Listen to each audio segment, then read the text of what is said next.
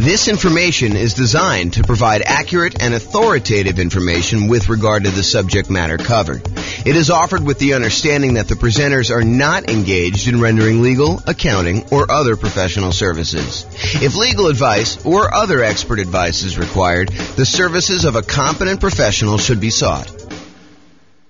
Welcome to the Madison Real Estate Investing and Real Estate Financial Planning Podcast.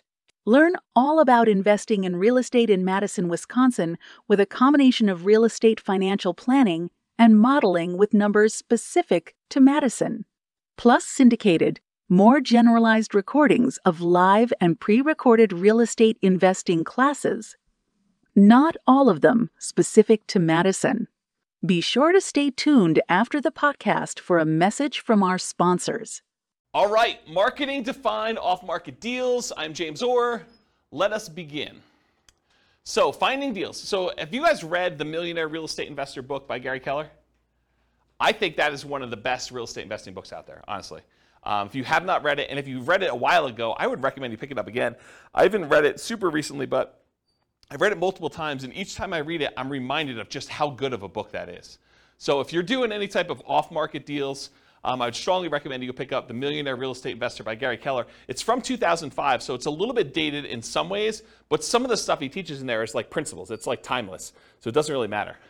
But one of the things he did in that book, the book is sort of divided up into two major sections. One section is like the how-to. Well, maybe it's three sections. There's an intro section that talks about the myths of real estate investing. Then there's a whole like meaty section on how to invest and a whole bunch of principles sort of stuff. And then at the end, there's like almost like biographical interviews with real estate investors where they talk about their business and how they did it and what they're doing to succeed. So one of the interesting things about the book is when Gary Keller and Dave Jenks and Jay Papasan wrote the book, they interviewed all these different real estate investors. I forget how many it was, maybe 500 or so. But they interviewed all these different real estate investors and they asked them things like, so what are you actually doing to be successful in this business? And one of the things they asked them is, how do you find deals? And so this is a page from the book. It talks about how these 500 real estate investors, these successful millionaire real estate investors, actually went and found deals. And some of it's a little dated because it's from 2005, but I've not found anyone that's done this type of study again. So this is the most up-to-date version of the data that I have, but it's really good. So 32% of deals, according to the Millionaire Real Estate Investor interviews that they did, came from networking. So Rachel, that's all you. Right? You're social, you like being out there talking to people, or Nick, that's also you. I mean, like you can go out there and you could talk to somebody and you could find a deal. So about a third of all deals came from networking. 28% came from real estate agents in the MLS. So if you're unwilling to do all this off-market stuff, if you come to class and you're listening to this stuff and you're like, okay, that's amazing, James, but there's no way I'm doing that. I'm not willing, not able. I just don't want to go and do all the marketing, talk to sellers, do presentations, follow up with them, make offers, get creative like that. I'll just buy stuff from the MLS. Okay, great. So about, a little bit more than a quarter of them came from real estate agents in the MLS. 10% came from driving and walking.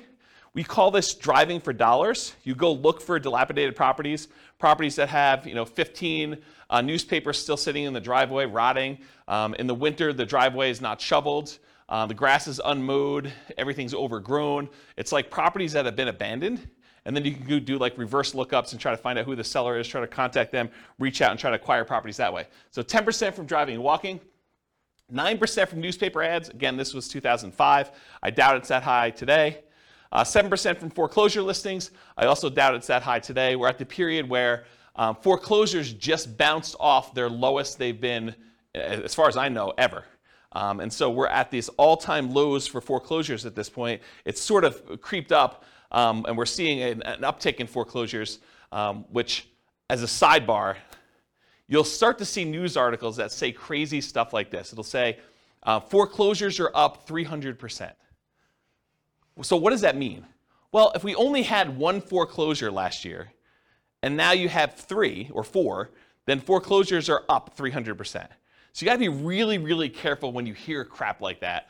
Understand what the numbers mean. So if you had a really, really low number of foreclosures and now it's up 300%, yeah, and you want to look at historically how it relates to, what you've seen. And it's not just that, yeah, it's gone up 300%, but there was 300% from almost nothing, right? So that's where we are right now, is that we were at almost nothing. We were in this unbelievably hot real estate market after we kind of dropped interest rates with COVID and everything like that. And the demand for properties was insane. You see 20 offers on a property. And so it's really, really hard to have a foreclosure when, even if you're behind on your payments, you go list it with a real estate agent, and over the weekend you get your property bid up and you're able to sell it and walk away with money. So it would take a lot for you to have foreclosure in that particular situation where the real estate agent couldn't come in and just help you sell that property. So we had really, really low foreclosures. Now I think we're going to start seeing an uptick in foreclosures, especially as the market softens. But it could take some time. It's not like these things happen instantly overnight. So that's my kind of side note there about that. But 7% were from foreclosure listings, and I do think that that will be a viable strategy moving forward. Right now, though, as we kind of do this recording in, what are we in, July? June? We're in July? July 27th, 2022. We're at a low, and I expect that to kind of pick up. But it's really, really low right now. 4% came from for sale by owners. 3% came from the internet database research. 2% from targeted marketing, and 5% from other. So if you're kind of wondering where deals came from for at least these particular successful investors, that's where they came from. Any questions on this? All right, cool. So why do we even care about doing marketing and finding motivated sellers? Because that's really what we're talking about. We're trying to find off-market deals, right? We're trying to find a seller who's motivated, who we can go in there and buy the property. But why do we care that they're motivated? I think for two reasons. I think finding creative transactions. If you go watch the creative transactions class we did, was that 2 weeks ago? It wasn't last week, right? But last week was partnerships. So I think 2 weeks ago we did creative transactions. So go watch that whole 2-hour class on the creative transaction strategy stuff. And then also fixer-upper properties, trying to find distressed properties where you could buy at a discount to add value in some form or another and fix them up. So those are the two reasons I think you probably want motivated sellers. You guys think of any others? That's pretty much it, right? Take a drink. So the creative transactions, just kind of for the record, owner financing, wrap financing, loan assumption, the rent-to-own, lease-to-own, lease option, lease purchase family, agreement for deed, bond for deed, contract for deed, installment land contract, and then buying properties subject to the existing financing. So those are all the creative strategies. Go watch the creative strategy class. I can't cover a 2-hour class within another 2-hour class, which is probably going to go the full 2 hours, is my guess. All right, so when I like to think about this real estate entrepreneurship model of going out there and finding deals and doing the business of being a real estate investor, marketing to find properties, doing all this stuff, I think of it as a whole process and system that we have. And so I've taught classes in the past. I'm not going to do it anytime soon, but this is my visual of the whole business model. There's everything from your kind of goals and affirmations and stuff to the daily marketing checklist, which where we are right now is this seller's process of doing marketing to find sellers, but there's also marketing to find buyers and renters and private lenders. All the different seller checklists, your callback, your research, making offers, following up, under contract, bought it, inactive, all the buyers checklists, the dream team checklist, the property management checklist, and the different steps in that, and then the business management checklist. So tonight we're really focused in on just this one small piece, and that is the daily marketing checklist and finding sellers. How do we go and find off-market deals, sellers specifically? So this is the daily marketing checklist, and we're just covering sellers tonight. That's all that's saying there. Okay, so doing marketing. When we do marketing, marketing really is broken down into two categories: one-step marketing and two-step marketing. One-step marketing is where you can actually make the sale in one step. You put out a flyer, you give someone everything that they need to know on the flyer in order to be able to make a decision to buy or not buy, and that's done in one step. Real estate transactions are a little bit more complicated, and so those tend to be done in what we call two-step marketing. You usually do marketing in order to get a seller to raise their hand and say, hey, I'm interested, I want more information. And then you follow up and you do like more salesmanship or more information or kind of different steps in the marketing process in order to give them everything else they need to then make a decision to do that. So specifically with motivated sellers, we're trying to get sellers to raise their hand and request more information. We're not trying to buy the house on the first ad. Okay, so realize that the intent of the ads for all the stuff we're going to talk about tonight is not that we're trying to buy the house with the first ad. You're trying to get them to raise their hand and ask questions and be interested enough so that you can then talk to them, give them the information they need, answer all the questions they have, and then help them make a decision to either sell you their house or use something else. Make sense? All right. The right side of the desk. I was really fortunate. I had besides my father, who's also a real estate investor, I was really fortunate. I had a great mentor. He was a guy, lived in Houston, Texas, big home buyer down there. And he explained this concept to me. And the concept is being on the right side of the desk. Imagine for a minute you're like going to a bank. And you walk into the bank, you got your hat in your hand, you're like, hey, Mr. Banker, would you please be willing to loan me money? So he's sort of in the position of power, you're going there, and you're almost like begging them, to kind of loan you money. Do I qualify? Can you please help me? What do I need to do in order for you to loan me money? So as real estate entrepreneurs, real estate investors, what we really want to do is we want to be in the position where we're on the other side of the desk. We're on the right side of the desk, where the seller comes to you and they say, so tell me how your program works. How can you buy my house? You don't want to be chasing a seller and trying to buy their house from them. You want them coming to you and saying, how does your program work? What can you do to help me? Here's my situation. Is this something that you can do to kind of solve my problems? So I prefer to have motivated sellers calling me saying, here's my situation, what can you do to help me? Versus chasing sellers and then trying to ask them, what's your situation so I can see if I can help? And I talked about the banker example. Here's one of the reasons why you want to do this though. Imagine for a minute, you're as friendly as Rachel and you want to go call for sale by owners. You want to go, for some torturous reason, you want to go onto Craigslist and everyone who advertises their property for sale, you want to get on the phone and call them up and try to have a conversation with that particular for sale by owner. And you really want to buy properties creatively. You want to buy property subject to or with wrap finance where they basically leave their loan in place and you take over payments on their loan. So one of the things you need to know if you're going to go out there and try to buy properties creatively is how much do you owe? And imagine trying to get on the phone with a for sale by owner who is in the driver's seat because they're the one advertising, they're the one taking the calls, and you're trying to ask them, so, Mr. Seller, how much do you owe on the property? They're going to be like, what?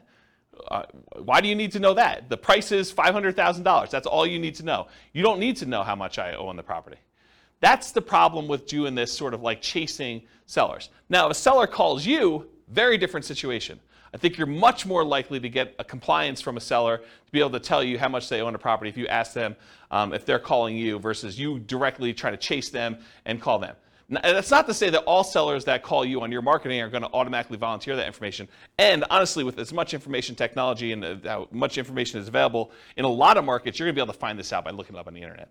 However, I think if you're trying to make deals like this, you're much more likely to get compliance and to be in the right position of authority by having them call you for marketing. Does that make sense, everybody?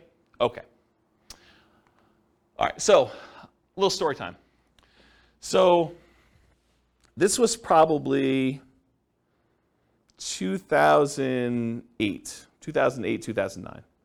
2009, I'd hired a full-time assistant to help out with marketing in order to buy properties. And one of the things we were experimenting with, and it worked out really well, is we would put marketing out there, and when they called in from the marketing, we had them go to a live answering service. And so they can call 24 hours a day. The answering service was staffed. It was like one of those, like, if you're a medical doctor or something like that, and you want like an after-hours call center where they're willing to take messages, and it's that sort of like answering service thing. And you can give them a list of questions you want them to ask anyone who calls in, and they write down the answers and they send it to you. I think it was by email at the time, and then sometimes they even record the calls and they'd send you the recording of it. So I was like, okay, let me do some experimenting, and this is what we ended up doing. So when we did like marketing out there, I think we were doing mostly postcards at the time.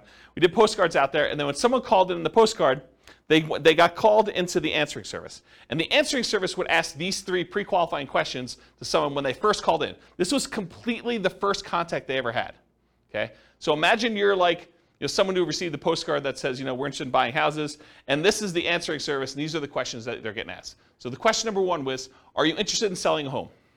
So they call in, they're like, hey, is James there? And they're like, nope, sorry, James is not here. Are you interested in selling your home? Okay, and if they said yes, they great. Do you own your home free and clear, or do you have a mortgage on it? Oh, I have a mortgage on it. Well, great. Are you looking to sell the property for what you owe? So within 3 questions of calling the answering service, we had basically made an offer to the seller calling in to see if they wanted to sell their property for what they owed. And if you're trying to buy properties creatively, subject to taking over existing debt, or if you just want to know like what they're willing to accept if there's some motivation there, a seller who's willing to sell their property for what they owe is, in my opinion, a sign of motivation. And so this was a way to pre-screen sellers to sort them by motivation. Not to say that the ones that answered differently wouldn't also be deals, but these are potentially greater quality leads. Does that make sense, everybody? So this was a really quick way to do that. And I think if I were going to do a lot of marketing again, this might be one of the ways I'd set it up. Okay, so let's talk a little bit about some philosophy. So as a backtrack, before I talk about philosophy, this class is set up in the format of a lot of pre-information about marketing, strategy, philosophy, how things work. And then toward the end, there are lots of examples of marketing pieces. I'll show you a whole bunch of different postcards so you can get a feel of actually what people are sending. I'll give you some examples of door-to-door flyers type stuff, post-it notes. I think I have some bandit sign examples in here. So you'll get a feel of some different marketing stuff in here. But first, before we get there, I'm going to set up a whole bunch of baseline stuff that I think you would benefit from knowing before we get to the examples. Okay, so this I'll outwork you mentality. Here's a quote here. It says, "Demand more from yourself than anyone else could ever expect." I think it's one of the basketball players. Anyone know what the basketball player was that said that? I should probably go look it up. But it was one of the basketball players. I think that he basically said, I'll demand more from yourself than anyone else could ever expect.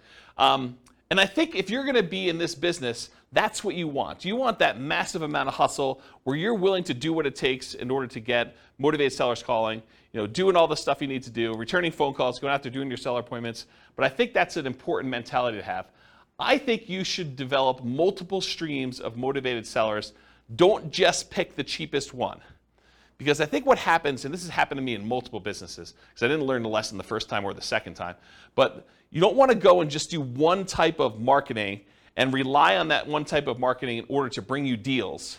I think you want to have a set of different strategies that all bring you deals. That way, if one of the marketing systems dries up and goes away or becomes illegal or just doesn't work anymore, is not as effective, is not cost effective anymore, then you have these other 2 or 3 to kind of rely on in order to do stuff. In my opinion, the most dangerous number in business is 1. I'll tell you the story of 72 in a second, but I'll tell you how I learned this lesson. So, I'm trying to think of how far back I need to go to tell you this. So back when I was doing real estate investing, I started off, this is probably also 2007, 2008, maybe even 2009. Somewhere in there, I was doing ads on Craigslist, and in my local marketplace, I could put up an ad on Craigslist, and if I renewed that ad every 3 days or so, I could expect to get a certain response rate. And I figured out to myself, hey, look, if I'm getting whatever it is, 1 or 2 calls a week by putting up this one single ad on Craigslist from sellers, then I could expect to do X amount of business. And I was like, but I really want to do Y amount of business, a lot more than what X was. So how can I go increase how many leads I'm getting from these sellers? And so I thought to myself, well, I could go post up twice as many ads, but you're already on there. You're kind of like fishing in the pond already. Maybe you put 2 fishing lines out, and maybe it works better. But I did some testing, and it didn't really work out the way I thought it was. I would get really good response on one, but if I did more than one, it just seemed like I was spamming Craigslist and doing it more than once. However, I could say, hey, look, I'm doing this here in Fort Collins. Couldn't I go and expand into Denver and put up an ad and actually do ads in order to find sellers in Denver? And the answer was yes. So I could go do Fort Collins and I could do Denver. I was like, well, if I'm going to do Fort Collins and Denver, why don't I go and do Colorado Springs as well? So if I do, 1 in Fort Collins and, maybe I'm getting 2 calls a week in Denver because the population is a little bit bigger. Maybe I'm getting another 1 in Colorado Springs or, another 1 if I go to Pueblo. And I'm like, well, why am I just limiting myself to doing this in Colorado? Why don't I go and do an ad in Miami or something like that? And so I was doing all these different ads in all these different cities. And this is how we actually ended up doing the largest wholesaling company in the US. We were in 280 markets doing this wholesaling stuff, is we were getting deals in all these markets and then marketing them and kind of selling contracts or in some ways monetizing them. And so the challenge with this particular model was I was getting really low cost leads by doing this type of marketing. The challenge was eventually Craigslist didn't like it, right? Craigslist did not like the idea of us posting ads in all these different cities, and it was really a problem. But I was relying on one source of leads. if I had been doing Craigslist and direct mail and some voice broadcasts or whatever else, like all these different strategies we're going to talk about tonight, if I could have done all those, I could have been much more successful if Craigslist had shut down. But by Craigslist shutting down, we really had to push in order to keep doing it and get very creative in how we were going to solve this problem, when in fact I probably should have just gone and did some slightly different marketing in order to make it work. Does that make sense as to why I'm telling you the story about, don't just stick with one model because it's problematic for your business? Okay. So the story is 72. I'm going to kind of butcher this story. It's from Dan Kennedy, who's a famous marketing guy, not specific to real estate, but he's a famous marketing guy. And he tells this story about a dentist. And the dentist goes to a brand new town. He's never lived there before. He goes to town. He sets up a brand new dental office, and he crushes it. He's able to start this business. He operates it for a year or two, and then he ends up selling the business, packing up, moving to another town, and doing the same thing over and over again. And eventually, the dentists in the town that he kind of went to were like, hey, how is it possible that you're able to come to town and generate so much business and, really show us up by doing all this marketing, stuff like that? And the dentist says, well, I don't know one way to get 72 new patients every month, but I do know 72 ways to get one new patient every month, and I do all 72. And I think that's more the philosophy you want to have in real estate investing. You don't want to say, I've got one way to generate all the leads I want to have. You want to have several different ways to do it and kind of do one here, one here, one here, and just make sure that your costs are acceptable for all the different ones you're doing. You may have some ones that are really low cost, but maybe they're not quite as effective. You don't get the type of deal flow you need from that. Maybe one that you could scale up as much as you want, but it's more expensive, but it's still reasonable enough for you to keep doing it. And so maybe you do another deal or two per month from that, and then you do another deal, do another third one or fourth one, and you do as many different marketing strategies as you can in order to get the deal flow that you want. Does that make sense? Okay. All right, so how much to spend on a marketing test? There's lots of exceptions to what I'm about to tell you, but here's how I think about it. If you're trying a new marketing method, how do you know if it's successful? How much should you spend to find out if that marketing method works? You spend the amount of money it would typically cost you to acquire a deal, and you see if you acquire a deal. So if you say to yourself, look, I'm willing to spend $4,000, $2,000, $5,000, whatever it is for you, in order to acquire a deal that meets my investment criteria, and I'm going to go test a new marketing method, I need to spend that much money, whatever is acceptable for me from other marketing things that I know are working, that I'm finding deals with, in order to see if that generates deals for the same cost or better. I think that's a really good just rule of thumb for you to get there.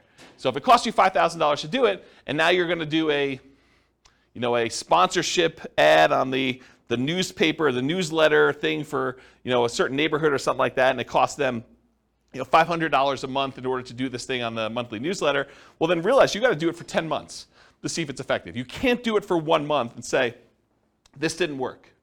Or you can't do it, and if you get a deal the first month, you can't say, this did work, right? You got to look at it over a period of time and see that if it's consistently performing for you.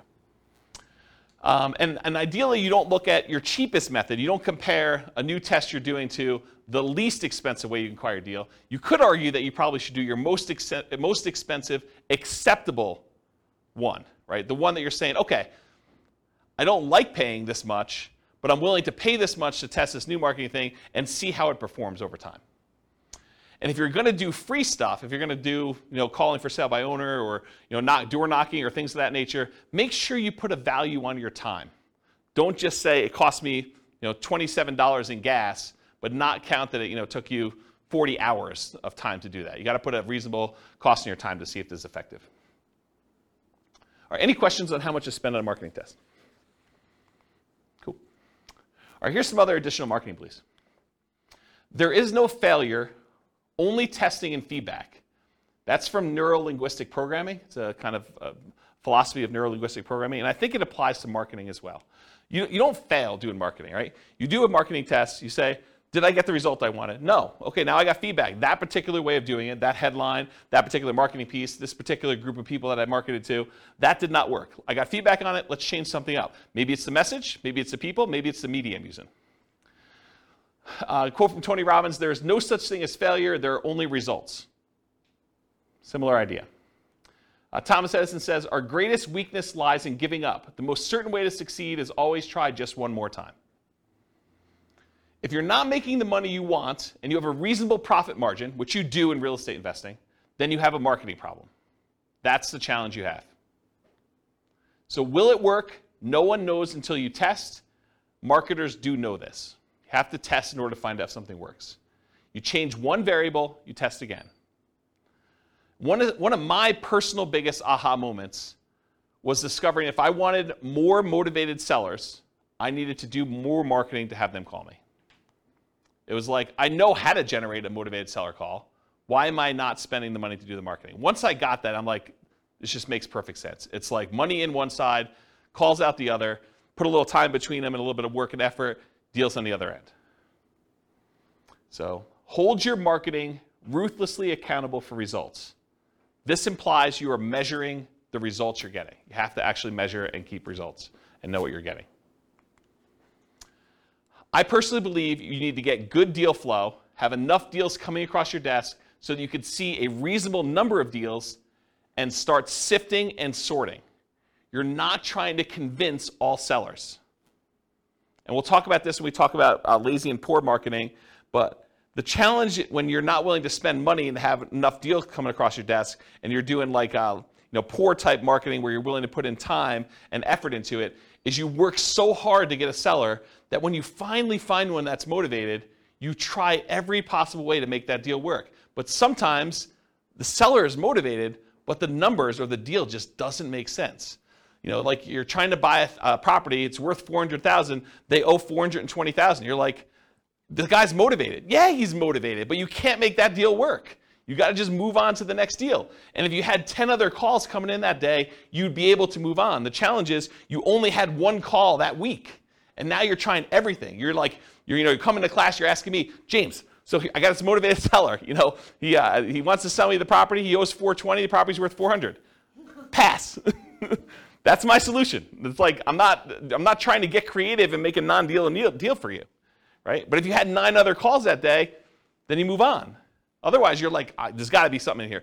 What's the old joke about the kid and the pony? There's got to be a pony in here somewhere.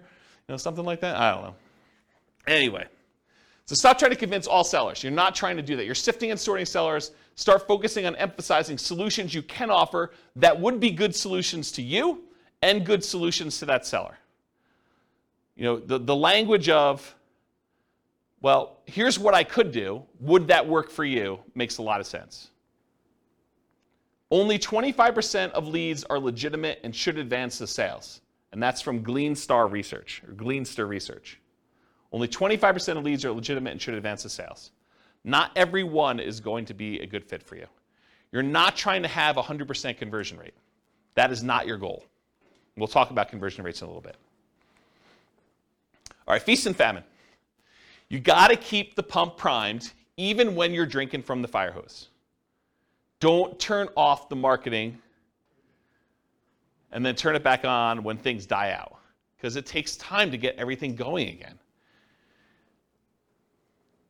You want to keep your motivated seller pipeline filled. What I did is I figured out my numbers, and then I sent out enough marketing to get 1 call per day, my ideal pace. That's the pace I wanted to work at. So I figured out, after doing it for a little while, hey, look, I get about a call for every X number of postcards I sent out. I think it was like 140. I think that was my number. So for every 140 postcards I sent out, I would get about 1 phone call. And sometimes you'd get like lingering ones, but that was like the 1 phone call within a reasonable amount of time. And then you get the lingerers who saved it and they call you 6 months or 3 years later. Okay? Which you do, you get those. You get a little bit of like build up over time. But I was like, hey, look, if I want to call a day, I send out 140 postcards. So you don't have to do this, but I wrote software where I had the list of people I was mailing in a database, and I just exported 140 of them a day straight to Click-to-Mail. And I would send out the postcards that way. Okay? And that would give me about what I needed. Sure, there were days when I didn't get calls. There were days when I got more than 1 call. But it was about that pace. And I didn't start it and stop it. Right? Or you could work backwards from your ideal goal, and we'll talk about how to do this in the modeling spreadsheet, but you could say, look, I want to buy X number of properties. That means I need to do this number of phone calls. This means I need to put out this amount of marketing. So you could work backwards from your ideal as well. Okay? All right, looking inside and outside the industry. So study what other people are using inside your industry and outside your industry in order to find ideas of what kind of marketing to do. All the marketing that real estate agents use to find sellers for listing, that's what you're doing too. If you ever thought about it that way, real estate agents are trying to market to find sellers who haven't yet raised their hand and say, I want to sell my property. And they're trying to find those so that they can help them sell their property and get retail price. You're doing the same thing. You're trying to find sellers that want to sell properties. Your criteria for what is a seller that you could help is probably different, but you're still doing the same type of marketing. Or real estate agents sometimes are looking for buyers, which you might be as well when you get your property, or tenant buyers, or tenants. So you can look inside your industry for ideas. But don't just get laser focus on everything inside the industry. You can also look at what's happening outside the industry, what's working that other people are not doing, and bring it into your own business. So there were not a lot of real estate agents when I started doing these real estate investor classes that were teaching investor classes in order to generate clients in their brokerage. But there were financial planners who were.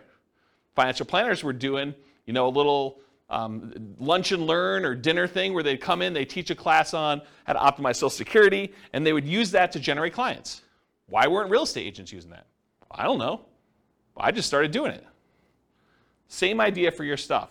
Look outside your industry for people that are doing something else, and then see what you want to adopt for your business. Okay? All right, so I know I could. I don't know if I will, but I could do a whole class on this particular spreadsheet.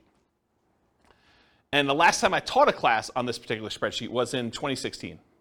I did a whole class that literally just went through each box in the spreadsheet, and I talked about my assumptions and how each step worked and everything. What this spreadsheet is, it's a way for you to model how much work you need to do at each step in the process in order to do deals as a real estate investor. So each block is a discrete step, and each block tells how much time you spent there, how much money you spent there, how much money you made there, and it kind of walks you through what happened in this block, and then each block between the blocks tells you what your conversion rate is. So for example, this first block is sending out postcards. If I send out 10,000 postcards and I get a conversion rate of 0.4%, so 0.4% of the postcards that get sent out become a call into me. So now it tells me how many calls I have here, how much time I spent on that call, how much money I spent on that call, because I send out a little credibility package to each person that calls in. Then I know how many calls I get that convert to a presentation where I go meet with a seller, and I can see the conversion rate from that. And then of the presentations I do to sellers, how much it costs me, how much time I spent doing all that, how much it costs, what the conversion rate is to sellers that go under contract. And then of the ones that go under contract, how many of them did I actually close on and buy? And then of the ones that I close on and buy, how many tenant buyer or tenant calls do I take? And then how many tenants do I meet at the property? And then how many applications and the negotiating of leases do I do? How many signed leases do I do in managing the property? How many closings do I have for them when they finally buy the property? And then what the sale to the tenant buyer looks like at the end, and how much money was made and how much time was made. And then at the end, I sum up all of the time it took for every one of these steps, and how much money was spent in each one of these steps, and then how much money was made from all of these steps. And I could tell you what my dollar per hour was, and what my conversion rate was, and how many houses I sold. So now I can go back in here, once I know all my conversions and I got my costs and times and everything, I can come in here and say, okay, instead of sending 10,000 postcards, what if I sent 5,000? And it trickles all the way through and tells me, okay, now you're going to get this many calls and this many tenant buyers and so on. And then it'll tell you here at the end, you're going to do one deal and it's going to be this amount of money, or 2 deals, or whatever it is for you. And you get to look at all. Then I added a whole bunch of additional things, because every once in a while you'll do a seller presentation and you're not going to buy it yourself, you're going to wholesale it. Or you're going to list it if you're a real estate agent, because you're going to do that too.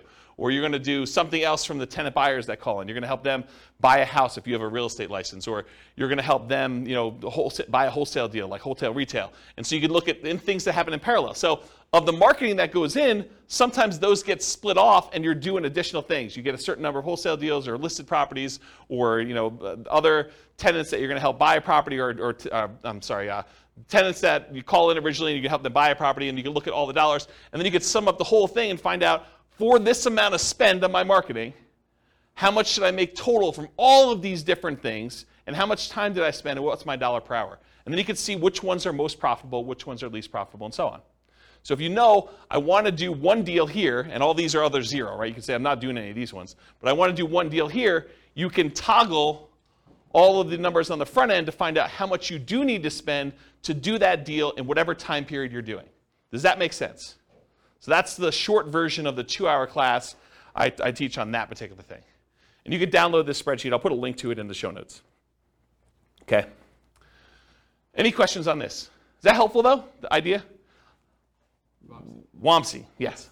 So my question is, so this is just for one marketing strategy when you post postcards, right? So this can be duplicated to multiple strategies, right? Yes, Wamsi. So the question was, in the one that I'm showing on the board, it is for one marketing strategy, postcards. You could do postcards and add another box for door-to-door flyers or for doing pay-per-click ads or doing search engine optimization. But you need to figure out what the equivalent time and money spent is and all that is. And then you could have them all go up and add into this field initial calls. Or you could do as different ones, because if your conversions are different for different types of lead sources, you may want to have certain parallel steps, and then eventually they all merge together into something and kind of expand out. So yes, you could do it that way. For this one, I simplified it. It's only doing postcards. Got it. Yep, good question. Any other questions? Cool. Is this helpful? Crazy stuff? Yeah. Okay. Target profit. So it can vary depending on your market, but in general, I'm going to pull out a number and say $25,000 per deal, or 10% of purchase price to adjust for higher, lower price houses. Now you could decide, hey, my profit margin is $50K and my houses are really cheap, or you could say, hey, look, in my market, it's really, really hard to get a deal, period. I'd be happy with $15,000 or $10,000 or whatever. And then you could also say, look, I want $20,000 base plus $10,000, $15,000, $20,000 for each year that I hold the deal. Because you may decide, hey, look, I want to make $20,000 up front when I buy this, but in addition to that, if I'm going to hold this property for 2 or 3 or 4 years with a tenant buyer in there, I want to make extra profit per year. And you figure out what your numbers are for you making sense, and then you do that for that. And then I think, again, this varies a lot, especially with inflation type marketing you're doing, but to spend $2,500 in marketing to net $25,000 seems like a reasonable ratio to me. Okay? That's a 10-to-1 profit to marketing ratio. For every $2,500 you spend, plus some labor, because there's definitely time involved, as I talked about in the last spreadsheet, plus some labor. So for every $2,500 you spend, you make $25,000 on the deal on the back end. For every $100 you spend in marketing, make 1,000 is another way to think about it. In a more normal market, maybe your numbers go up to 20-to-1. So $2,000 for every $100 you spend. And in really, really hot markets, it might be worse than that, right? You may have to spend more money in order to get a deal and still only make the $25,000. Okay? Any questions? All right, so goal. So if you want to do 20 leads a month, budget about $2,500 a month or whatever your marketing dictates that you do. You buy one house per month. If your goal is 40 to 60 leads a month, you budget $5,000 to $7,500 a month. You buy 2 to 3 houses per month. Now realize inflation, how hot or cold the market is, market temperament, may force these numbers up. Okay? Occasionally, someone will come to class and they'll be like, James, $2,500. I wanted to do nothing down deals. $2,500, that seems like a lot of money to do a deal. Well, if you were going to go buy a regular property and do a regular loan, just to get the loan, the cost to do the loan could be $2,500. Not including anything else. I mean, you're probably still doing a lot of these costs if you do it, but you're going to have inspection stuff if you're going to do inspections on a property. You may have an appraisal done. May not have an appraisal done if you're just doing something creatively, but to do that. What's an appraisal run these days? $800, $900, somewhere in there? Just to do that, right? So $2,500 seems like a deal. Any questions on this? All right, motivated sellers for lazy and poor folks. So lazy methods are more time than money. You have more time than you have money. I'm sorry, lazy method. I was like, that doesn't make sense to me. Lazy methods are more money than time. I was like, yeah, that doesn't make sense. So more money than time. You're willing to spend money because you're unwilling to do manual labor in order to find motivated seller leads. It's easier to scale up in size. You just spend more money, you get more leads coming in. It's harder to scale up when you're doing poor marketing methods because you have a limited amount of time that you can spend. Okay? You sift and sort for great deals. You get enough leads coming in where you're just basically saying, this is what I can do to help. Does that work for you? They say no. Great, you follow up, but otherwise you move on. You're not trying to force a deal. With poor methods, you have more time than money, and you're willing to invest that time to find motivated sellers. It tends to be time intensive and therefore harder to scale. You tend to want to work or overwork every lead, leading you to try to make non-deals or bad deals into deals. There is some overlap between the two. One example is bandit signs. If you buy bandit signs, which are relatively inexpensive, and you go out there and you're manually putting them in yourself, driving all over town and doing 10 hours worth, that's more a poor marketing strategy. If you buy bandit signs, you hire someone else to go do it for you, that's more of a lazy strategy. Okay? All right, so here are the lazy methods. And I'll tell you which ones I've done. Billboards and bench signs. I have not done that. But you could go get a billboard that says, we buy houses, call this number. You could go get a sign on the bench where people are waiting for the bus that says, we buy houses, call this number. Car signs, I've not personally done this. I know a bunch of clients that have. But you basically get one of those magnetic stickers or one of the car wraps that basically says, we buy houses, call this number, we'll buy your house. We'll take over payments, whatever you're doing for your thing. We'll talk about marketing headlines here in a little bit. I've not personally done car signs, though. Direct mail, done a ton of direct mail. You can do postcards, you could do handwritten letters, you could do regular letters, you could do oversized postcards, you could do saturated mailings, geographic saturated mailings to entire postal areas. You could do targeted mailings to foreclosure properties. You could do ones to recently divorced people, bankruptcy, probate. There's all sorts of things we're going to talk about here toward the end. Websites, pay-per-click. I think I did some experimentation with pay-per-click early on, but I haven't done much with it. But you can do you could go onto Google AdWords, and you could pay Google to come up when someone searches for, sell my house fast in whatever your marketplace is. Voice blast and text blast, so you can actually hire a service, upload a bunch of telephone numbers for property owners in your area, and basically say, I'm interested in buying, or I'm interested in buying your house. And do that. You could do it either via text or you could do it via voice broadcast. I never did text. I did a bunch of voice broadcasts for a period of time. So we would do voice broadcast messages to answer machines and live answers. So we had 2 different messages. And then if people were interested in selling their house, they'd either leave a message or contact us back, call us back on a number. Newspaper advertising. I did a ton of newspaper advertising. It's actually one of the more effective ways in some cases. We would do ads in the paper, just like classified ads. We also there was like a monthly publication. Was it Fort Collins Forum? Does anyone know? It was like an old newspaper. I think it was called Fort Collins Forum. And we'd have like a half-page ad covering the full front half of a newspaper ad, and we'd buy that each month. And that was pretty effective. But it's harder to do newspaper these days. Radio and television ads.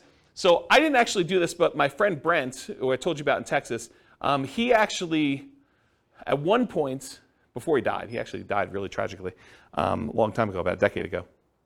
But he actually acquired the rights to WeBuyHomes.com. I don't think he had WeBuyHouses.com. I think he had WeBuyHomes. And then he had 1-800-WeBuyHomes and 1-800-WeBuyHouses, which is the same phone number because it stops at like HO. So it basically had the telephone number and that. And what he was doing is he was licensing out the rights to different marketplaces to do that. And he had a professional video done and professional radio spots done. And you could run these. You don't have to do any customization because it's the same number. But you basically run that ad in your local marketplace, and then the number calls through. And based on your location from where you're calling, the telephone rings into your office or wherever you want it to go. You basically had them direct where you want it to go. And so he did a bunch of television stuff. I didn't personally do it. But that's one of the things he was doing. So you could do radio and television ads. You can also do Yellow Pages. Yellow Pages are mostly defunct now because of the internet. But there were some interesting lessons to learn from things that people would do in the Yellow Pages. Instead of just advertising in like the real estate services section, some people would advertise in the money to loan section. Because if you think about like where your sellers are coming from, a lot of times they're looking for solutions other than selling their house before they get to the point where they realize they need to sell their house. And so a lot of times some investors would actually have a separate business that would make loans, and then they would use that as a lead generation tool in order to find sellers that were going to be early on in their pipeline. Does that make sense, everybody? What I said? Okay. All right, any questions on these lazy methods? We're going to go into some detail here. Yeah, Ben. So you said for the direct mail, you can mail to the foreclosure houses and people who got divorced recently. How do you get to know that information? The list? Yeah, I'll give you some sources for lists here in a little bit. Yeah, these are places you can buy them. Yep. So the question was, where do you get the list for people going into foreclosure or people that had a bankruptcy or something like that? And you can buy it from list brokers. Yep. Okay, any questions on lazy methods? We're going to go into some detail on mostly direct mail. I think that's mostly what we're going to cover from tonight in detail. Any other questions on this stuff? All right, cool. So here's some of the poor methods. If you're willing to put in more time, bandit signs as an example, although I told you if you want to do bandit signs and make them lazy, you can actually pay someone to do them.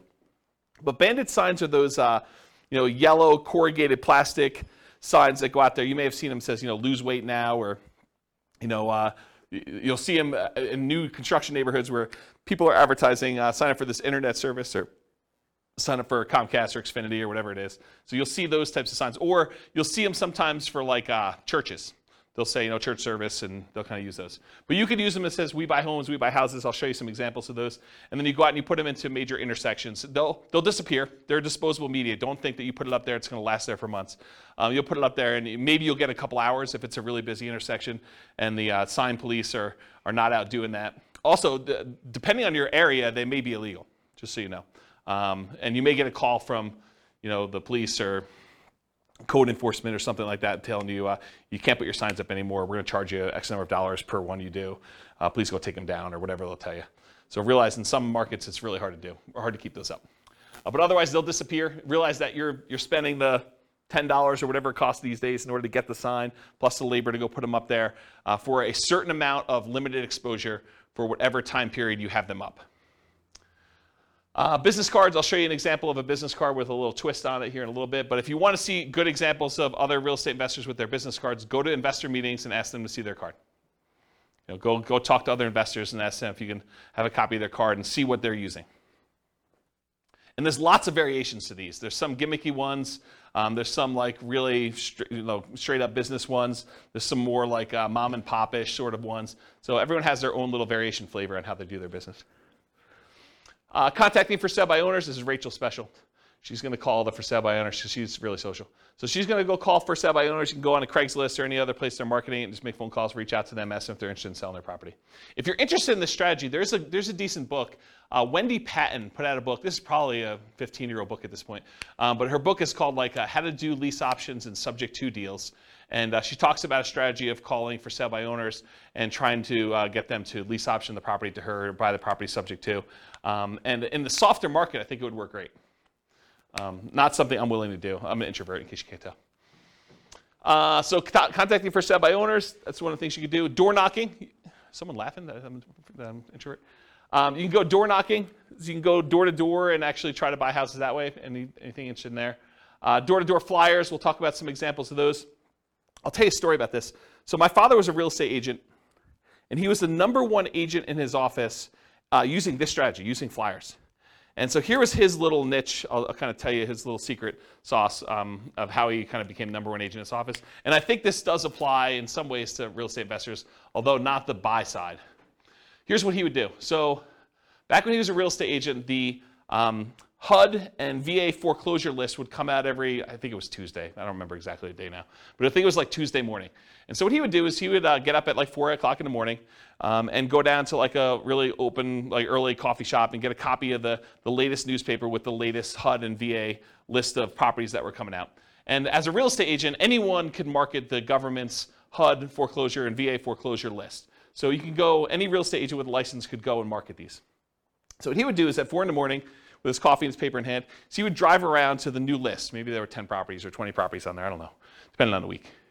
So you'd go look at the properties, see oh, this one looks interesting, and this one looks interesting, this one looks interesting. And he'd pick, half a dozen properties or a dozen properties, and then he'd go back to our home office, and he had a copy machine there. And he would he'd hand write out a flyer. He had a flyer template, had 2 little bald eagle, U.S. official looking symbol looking things in the corner and said HUD foreclosure, VA foreclosure, if you're interested in buying this property in your neighborhood at and have fill in the blanks, 1, 2, 3, 4 Main Street. It requires X dollars down, and with X dollars down, your payment would be X per month with, your whatever this interest rate assumption was and all this other stuff. So he basically had this like little one-page flyer. And he printed up 150, 250 flyers, whatever it was, that would kind of saturate the area around that particular property. And then as a teenager, I would go deliver flyers all day. And so I'd go out and walk the 200 nearest houses to that particular property with that particular flyer. And on the back, he had all 6 or 7 different properties with just a summary of them in case you're interested in any other ones. And he would just put out 200 flyers or so per property, 10 properties or so a week, somewhere around there.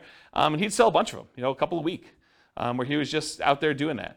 And so if you want to do flyers can be really effective for finding, in this case, buyers, but it could also be effective for buying sellers as well. We've done some flyer type stuff, mostly door hangers and sticky notes is what I've tested. I haven't done as much flyering for that stuff.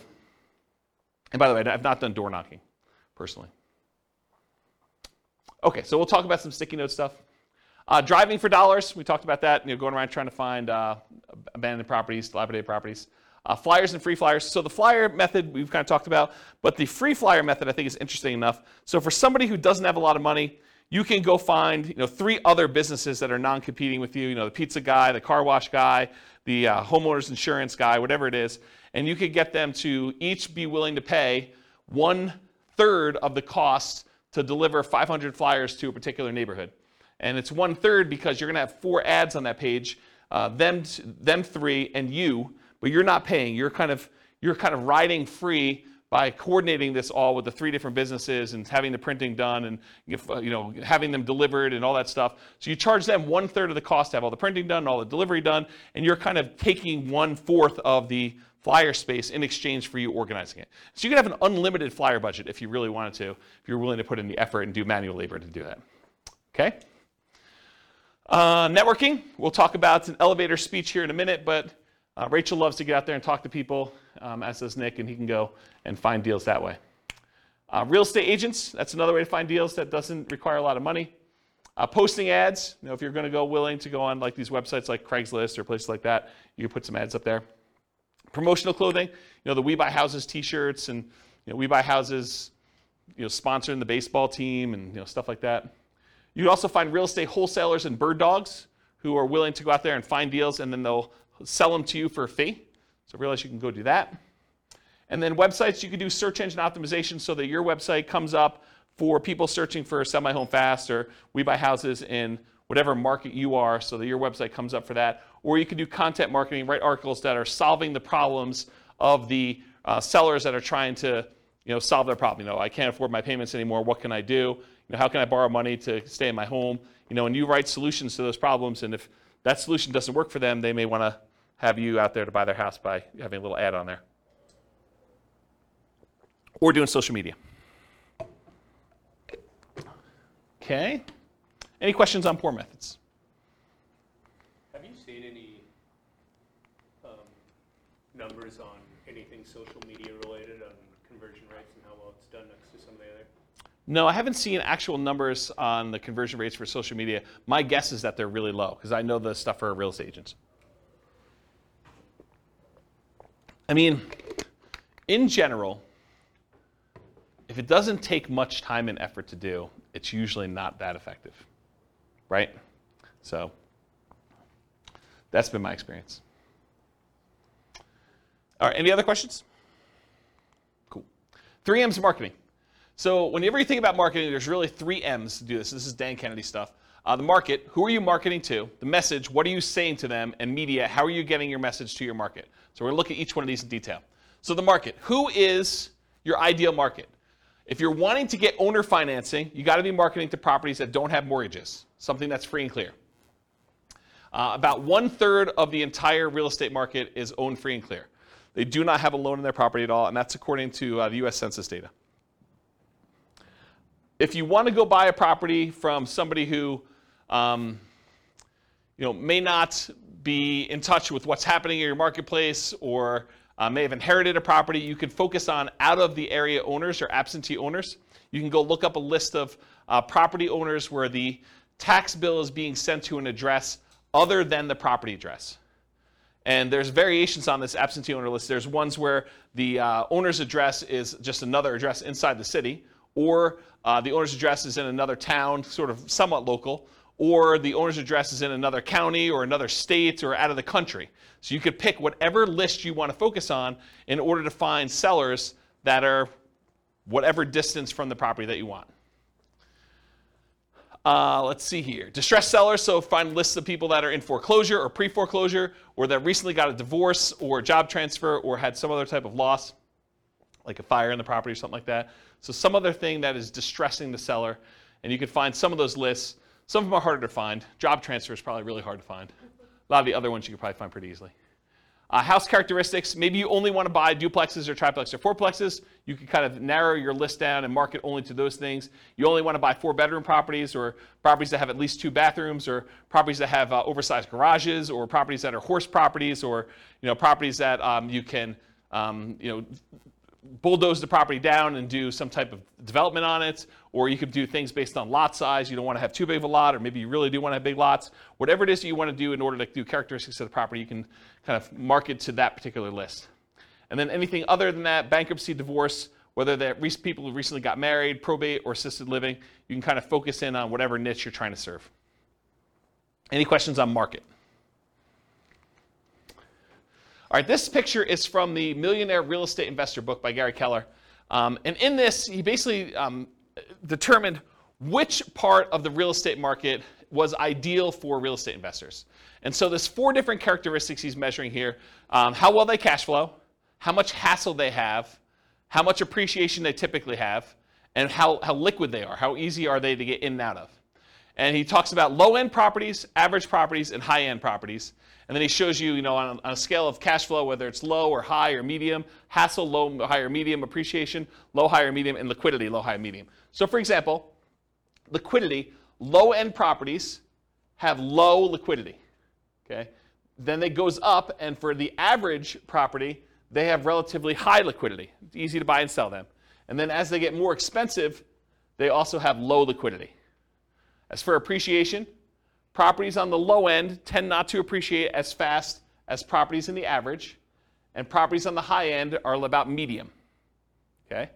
For hassle, low-end properties tend to have the highest hassle, average properties tend to have the lowest hassle, and high-end properties tend to have high hassle as well. And then low-end properties tend to have the best cash flow, average properties tend to have intermediate or medium cash flow, and the high-end properties tend to have a little bit lower than medium, but not quite all the way to the low cash flow. So if you look at where are these curves at their best, and you'll find that it's not the very, very low end, and it's not the very, very high end. The great deals tend to be at like the quartile, about the 25th percentile of the marketplace, and good deals tend to be in this kind of like median section around the 50th percentile. So have you ever heard me in another class say, we typically like to invest in the second quartile. You don't want to be buying the cheapest stuff. Although, as I say this, there are niches where you could decide, hey, listen, my specialty is low-end properties, or my specialty is luxury properties. And you can make that work. But in general, the kind of sweet spot is that second quartile, not the cheapest stuff, and usually below the median. Okay, so that's generally where it is. Now, does it have to, if you say, I don't buy, median's 500,000, I'm not buying 505. No, I mean, you can go a little bit above it, but you don't want to be crazy. Okay, any questions on this? Being in the middle of the market. Cool. All right, so here's some example motivated seller marketing headlines. You can do stuff like, we buy houses, or we buy houses cash, or we buy homes, or we buy homes cash, or cash for your house, cash for houses. Sell now for cash, cash now for your house. Sell your house in 9 days.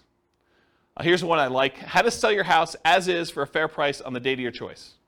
Or how to sell your house for full price on the date of your choice. How to sell your house as is for a fair price in 9 days. Discover how to sell your house quickly. Sold in 9 days.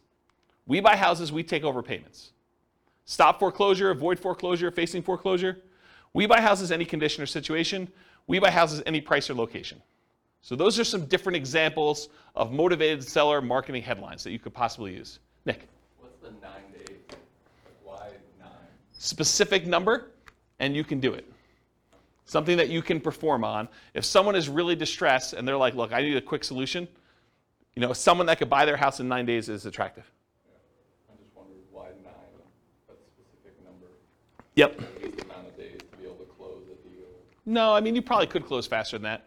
You can do 8 days. You can do 11 days. Whatever you want to do. Yeah. Should be believable. Any questions on headlines? All right, so here's an example, probably one of our first examples of actual marketing.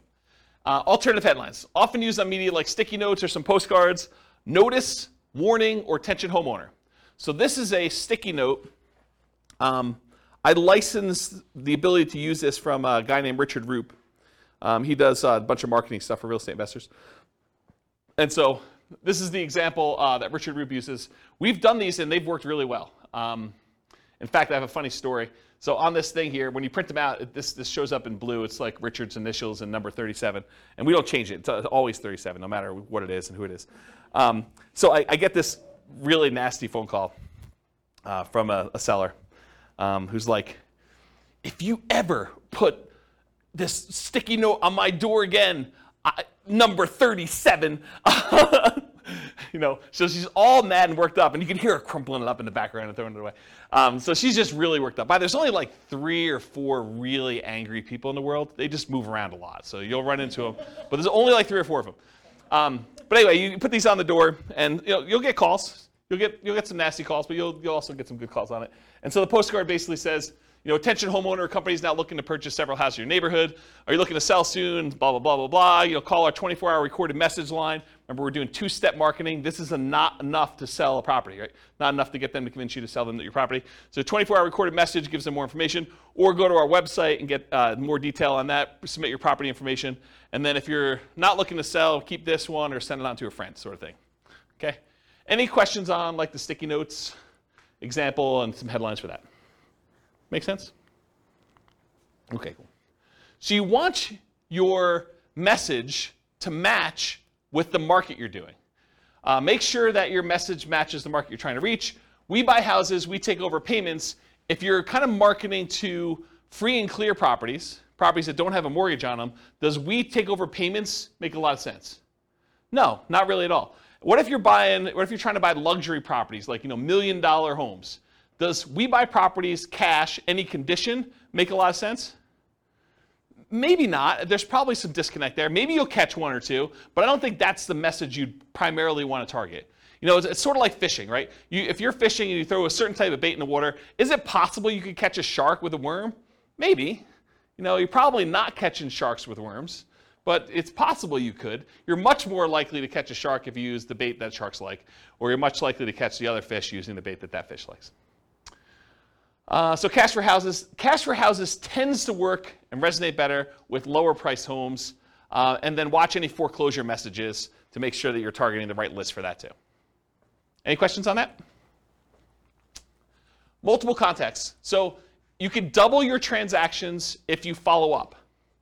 If you just do like this one hit and you don't follow up with anyone who calls you or does anything like that, expect your closing ratio to be much lower. But if you talk to someone on the phone, even if the solution is not good for them at that time, but you follow up with them over time, they've already expressed some level of interest, and a lot of times their situation changes. You can almost double your transactions, or in some cases more than double your transactions if you actually follow up with people. Or you can half your marketing budget to do the same number of deals. Another way of saying that. So repeat hits and repeat marketing, repeat mail to your mailing list, repost banded signs, renew ads. Part of the credibility you build up is when they see your ad all the time, right? If you only ran the ad once and someone is considering using you, but they go back to that newspaper or they go back to that source wherever they saw your ad and they don't see your ad anymore, they think that, yeah, I'm glad I didn't do a deal with that guy. He's out of business already. Okay? Meaning top of mind? Yeah, top of mind. Yep, that's another way of saying it. Yep. But there's also a credibility factor too, right? Like if you just disappear, they don't know if you're still around. Offer made follow-up. Does everyone accept your offer? For every offer you make, does everyone accept it? Absolutely not. Nope. So send a thank you note immediately. Put the seller on an automated mailing list for more frequent follow-up. I recommend monthly. This will double your closing percentage. So if you were closing 1 out of 20 before, with proper automated monthly follow-up, you'll close 1 out of 10. Credibility packet and testimonials include a benefit-laden information about how you help sellers, plus testimonials. Often you'll mail this out as soon as the motivated seller calls and we have their mailing address, and then bring a copy with you when you meet the seller for the first time and give them a copy even if you sent them one in the mail and say, here's some propaganda about me in case you haven't seen it. I'll put a link in the show notes to my credibility packet so you can see it. And if you don't have testimonials, if you're just getting started, get regular testimonials from your pastor or some people that you've helped out in another business or anything people can say nice things about you. The better, more specific to real estate is, the better. But if you don't have it, work with what you have. Any questions on credibility packet testimonials? Cool. Commit to improve your response rate in all your marketing. So each marketing campaign that you do is a horse race. You always want to be testing one variable with 2 options to find out which one's going to win. It requires you to measure your results so that you can improve them. Focus first on testing headlines to get the maximum response. So headlines are the easiest thing to test. It's often the biggest impact. And as you do more testing, be careful of improving response while sacrificing quality, conversion on the back end. For example, you could boost response by saying full price instead of fair price, but it might be at the expense of getting acceptable deals to you. So you can get more calls, but maybe you're not converting as many because you changed your wording. Does that make sense? Okay. More ways to respond tends to increase response. And then other things to test beyond copy might include 800 numbers versus a local number, your website, your email, your fax. Although faxes are kind of going out of the way, people still use them, especially older people. Any questions on this? Cool. Ratios. So there's 3 different books that I'm aware of that have actually cited how many deals you need to look at, how many offers you need to make to get a certain number of deals done. These are the 3 books. Real Estate Riches by Dr. Dolph DeRoos. It's part of the Rich Dad Real Estate Investor series, Robert Kiyosaki's guy. But the actual author is Dr. Dolph DeRoos. And he talks about the 100-10-3-1 rule. You have to look at 100 properties, you make offers on 10, you get 3 accepted, you close 1 deal. Carlton Sheets, who's been off the air for a while now, his no down payment course talked about the 50-1 rule. So you have to look at 50 properties, talk to 50 sellers in order to get 1 deal. And then the Millionaire Real Estate Investor book by Gary Keller and others, he has the 30-10-3-1 rule. So you look at 30 deals, you make offers on 10, you get 3 under contract, you close on 1. And then Weekend Millionaires, Frequently Asked Real Estate Questions by Mike Summey and Roger Dawson. That book talks about a 30-1 ratio. Look at 30 deals, get 1. Really, if you're looking at the top 5% of properties, you're trying to find the best deals, right?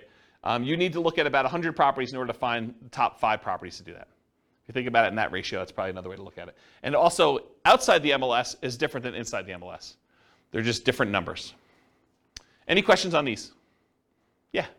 So based on the ratios I see, is it different strategies that these books are talking about, or why is there a discrepancy? Yeah, so the question is, for the microphone, the question is, why are the numbers different for all these different people? I think they're thinking about it differently. I think the types of deals they're doing is different. I also think these aren't exact, right? It's hard to give a number when you're teaching students, because these are all people teaching it in the book, right? It's hard to give a number when I'm the one doing the presentation versus you doing the presentation versus Bill doing the presentation, right?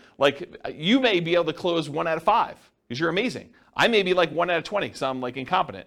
And Bill's just sort of between us, right? It could be all over the place. So the numbers are sort of just a general guideline to begin with. And I think looking at them, they're pretty close, right? They're not that far off. So. But is 30:1, the book that says 30:1 necessarily good than the book that says 50:1? So the question is the book 30:1 a better book than the one that does 50:1? No, I don't think so. And the other thing I'll add about this is, let's say you come to me at a class, you say, James, I don't know what you're talking about 30:1. I'm closing every 2. And what I would say to you is, maybe you're not doing good enough deals. Maybe you're not making your offers low enough where you're getting too many accepted, right? Maybe you should be more selective. So you could go in there and offer full price. I'll pay you full price. I'll get a loan. I'll buy your property. Well, yeah, it's easy to get those accepted, right? Yeah. If you're coming in, you're I'll buy you half price. Maybe you're not getting, 1 out of 100. Maybe you're 1 out of 200. But maybe that's okay for you. Yeah, Ben. Just a thought too on that. I think when you have a targeted marketing so that the leads that you initially get are higher quality leads and they're more expensive too. Yeah. So they're different kind of deals too. Yeah, Ben says, maybe you're doing more targeted marketing where you're doing probate lists or bankruptcy lists or foreclosure lists, and you expect your ratio to be higher or something like that. You expect it to be more motivated, and that's definitely a possibility. Yeah. Because Dolph does like 100-unit commercial, 100-unit apartment complex deals and stuff. Yeah. So we're talking about different types of deals in there. Absolutely. I mean, there's lots of variation in this, right? I'm just trying to pull these out of different books to show you at least what some have said. And if anyone knows of, even on the recording, if anyone knows of another book that gives numbers, or even another website that actually gives numbers based on some data, I would love to know about it. So feel free to reach out to me via email. Any questions on ratios? Cool. All right, testing versus buying tested marketing. So you could write your own marketing. I mean, I'll show you some different examples. You can go find a ton online. You can go write your own and kind of use that and test it with your own marketing dollars. And when you do your test marketing, you're testing the market, who you're mailing to. You're testing the message, which is what you're kind of creating yourself. You're testing the media, how you're getting the message out there. And then you're testing your sales skills. Or you could buy marketing from someone who has 100 students who have sent out 100,000 pieces of mail, and you know that the marketing message is effective and works, and then you eliminate one of the things that you're testing. You're still testing the market.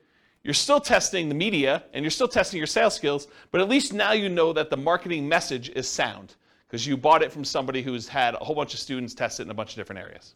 Okay, so I personally, once I understood this, I went and I bought rights to use someone else's marketing materials. I did not create my own. I would tweak stuff just a little bit, but for the most part, I was borrowing Richard Roop's stuff. I'd pay him a license to do it, and I would actually do it. So do what you want to do. Yeah, Rachel. Do you feel like, compared to when you were doing this, and now the market is differently saturated in terms of wanting to see something unique versus getting 5 postcards that say the same thing? What different people? What is that? So the question is, do I think that compared to when I was doing it very actively versus now, do I think the market is saturated? And I think back when I was doing it, the market was saturated. And you'll see a ton of different examples. And this is just a really small sampling because everything I got, I would stick in a drawer and I'd save because I would keep a marketing swipe file. And so I would look at all the stuff that came, and you'd see people that obviously were subscribing to stuff, but it was less common than you'd imagine. A lot of people would create their own crap, and they'd send out their stuff. And some of it was really good, some of it was really bad, right? And you could sort of see this. And then you also see, when you own properties for a very long period of time, you see longevity. You see the people that are mailing every 3 months and how long they've been in business. And you see the kind of fly-by-night, oh, this person only ever mailed me once sort of thing. And when you have a bunch of properties in an area, you could see multiple copies and see who's marketing where and stuff like that. So I think in certain markets, you're going to find a lot more competition. In other markets, you're going to find a lot less competition. And if you're marketing to do certain things, you're going to find more competition than other things. So there's, I think personally, a lot of fix and flip people out there. There's a lot of marketing to find fix and flip opportunities. It's just saturated market. There's a lot of folks that are willing to do that. There are probably less people willing to do creative financing. Still a bunch, but less, I think. And then there's probably less people doing like luxury houses, as an example. Although I don't own a lot of luxury houses, so maybe there's a ton of marketing on there, but my understanding is that that's a underappreciated, underutilized niche. Okay? As just one example. Does that answer your question? Yeah. Okay, cool. All right, so sample elevator pitch. So, Rachel's out at a cocktail party, and someone comes up and says, so Rachel, what do you do? This is what you say to somebody. An example. You could come up with your own, but here's an example of something you might say to somebody to describe what you do. So I'll just kind of read you it. Sometimes people need to sell a house quickly or would rather not wait to have it sold by a real estate agent or for sale by owner. Well, my company helps those people by buying their homes directly, often using private funds. Then we help people, often people who find it challenging to buy a house traditionally, buy the houses from us. Often this involves renting or providing flexible owner financing to the buyers. So that would be an example of an elevator pitch that you might use. Now, if you were trying to raise private money, you might say that same thing, but after where you say my company helps those people by buying their homes directly, often using private funds, you might add in an additional thing about private funds. We help investors who are wanting to have alternatives to the stock market investment where we help them, we pay them a return on those funds or something like that. So you could add that in there as well. Does that make sense? And adjust this for whatever you're doing in your business. Cool? Okay. All right, so here's a sample business card, and you guys there's lots of different, real estate investor business card variations. The reason I want to show you this one is it has an interesting twist that I've not seen used before. So in the state of Colorado, at least, the raising of private money is technically a licensed activity. You're supposed to have a license in order to borrow, like collect money from someone and give them a note secured by property to do that. So it's technically a licensed activity. And you're not supposed to go out there and actively advertise that you want to pay people a return for their money. That's a no-no. You're not supposed to do that. So the way that I thought about this is I'm supposed to disclose that I'm licensed. So why not use my license disclosure as a kind of sort of backdoor advertisement? So for my business card, the front of the business card looks like a traditional, I buy houses and apartments, private real estate solutions, has my contact information on there, my name, that I'm licensed, professional real estate entrepreneur, has my address, my website, and my email address on there. Nothing surprising about there, and this really kind of grinny photo on there, which people have told me I look a little crazy in that photo, back when I had hair. And then on the back of it, it says, licensing disclosure for private investors looking to earn returns from private real estate notes. So this is my disclosing to them that I have a license and how the license works. And so it says, notice, the company name is a mortgage broker-dealer licensed by Colorado Division of Securities to create notes paying interest secured by a deed of trust on real estate for private individuals seeking those investments. James Orr is a licensed mortgage sales representative for that company. So this was a way to sort of advertise for anyone who is interested in that I am licensed and I do those things. Does that make sense? I've not seen anyone else do that. So I thought it was kind of an interesting way to do it. Any questions on this? I will get a beverage. Okay. And if the creepy photo wasn't enough on the front, it's faint on the back. Yeah, right? It's like my hypnotic stare. Hypnotic stare, creepy hypnotic stare. Okay, so here are some sample bandit signs. And you've seen these, right? We buy houses cash, fast. I buy houses fast, cash. And these are not you don't usually buy the blank corrugated plastic and then handwrite these on here, although you could. You typically have them printed with the handwritten stuff on there. Then we buy houses, we take over payments, says telephone number. Need to sell your house fast, we buy houses, telephone number, any condition, any situation. And then avoid foreclosure. And you'll see some with black, and most of the time they're black and yellow, or red and yellow, or red and black, things like that. And I just put the McDonald's one out there because I thought it was funny. I think that's probably Photoshop. That's probably not real. All right, any questions on bandit signs? Examples? Cool. All right, buying for motivated sellers in hot markets. So avoid the obvious seller like the MLS and for sale signs ads when a market's really, really hot, because often you're going to be outbid by owner occupants on those. If you got 20 offers seen on properties, you can kind of knock your head up against the wall if you want to, but I don't know. Probably do better things with your time. Run ads, send direct mail, do flyers, target niches like high equity, probate, divorce, absentee owners, burned out landlords, etc. And then be willing to spend 3 times as much in marketing to find these deals. It's a premium you pay for buying in a hot market. Network and seek referrals, solve problems. So sellers don't give away equity. They don't give you equity. What do? They trade their equity for solutions to problems. They're not giving you $20,000 or $30,000 or $40,000 in equity. They're saying, hey, look, I got this problem. I need a solution. I'm willing to trade you this equity for a solution to that problem. And then be willing, in some cases, to pay full retail with creative terms. That's one way you can deal with hot markets.